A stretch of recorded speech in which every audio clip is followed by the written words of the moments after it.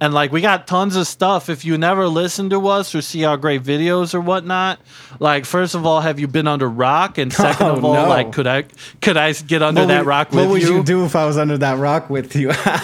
What would you do if I lay down next to you Blinky, under that rock? Oh no! If you're like a type of girl that know nothing about like TikTok, but's like still young and hot, and you lived under a rock, and Blinky got under there with if you were real sassy, to live with you in the rock, if you were real sassy, like what would you do? I'm talking real sassy, and I got under that rock, and we were kind of fooling around, and I bit you a little bit. What would you do? What would you do if he bit you a little bit? Don't answer. I'm so shy. I'm sorry. Talk about between a rock and a hard place, right? Because my twin brother would probably be erect if he like had that, because he like loves girls. He's like girl crazy. I love him so much. I just love kissing him. I just love looking at him, touching him, feeling them, drawing blood, all the above. Well, maybe not so much as drawing blood ever since. Well, sometimes that happens, and it's an accident. Ever since lawyer Michael Richards told us not to, we can do it, but we just can't. I can't draw blood. Michael Avenatti said not to draw blood, but guess what? Sometimes I just get a little too silly. Sorry, not sorry. He gets a little silly, and he doesn't listen to our lawyer who knows a lot about women, Michael Richards. And then I lose all that money. Which is not going to happen because we got 1 billion followers on TikToks, and they're mostly girls, and they love us, and we love them. Love them baby so much. Oh my God. And we're just like lover boys, and a lot of people don't understand, about why, if you got kicked out of a hype house or something, and they don't understand why. It's because people get jealous when you're like talking to the most girls.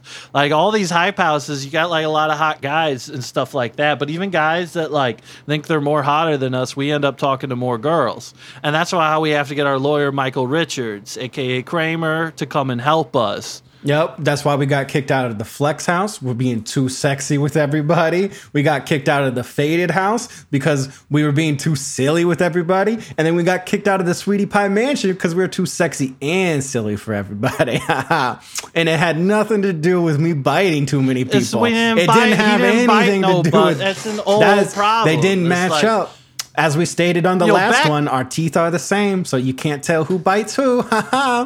And like half the time too, it's like you can tell because like Blinky has mostly baby teeth, and I got mostly baby teeth still, because they just won't like come out because we're so like young at heart, right? We're so sweet, and also because of we're not allowed to eat candy because that's what lawyer Michael Richards says.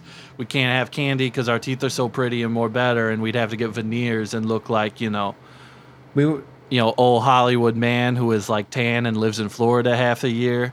We're just too pretty. Our teeth are too pretty. I need to keep them fresh. I can't be eating candy when I need to be munching down on you. Oh, stop, Blinky! I can't eat candy when I need to eat some kitty. Hey,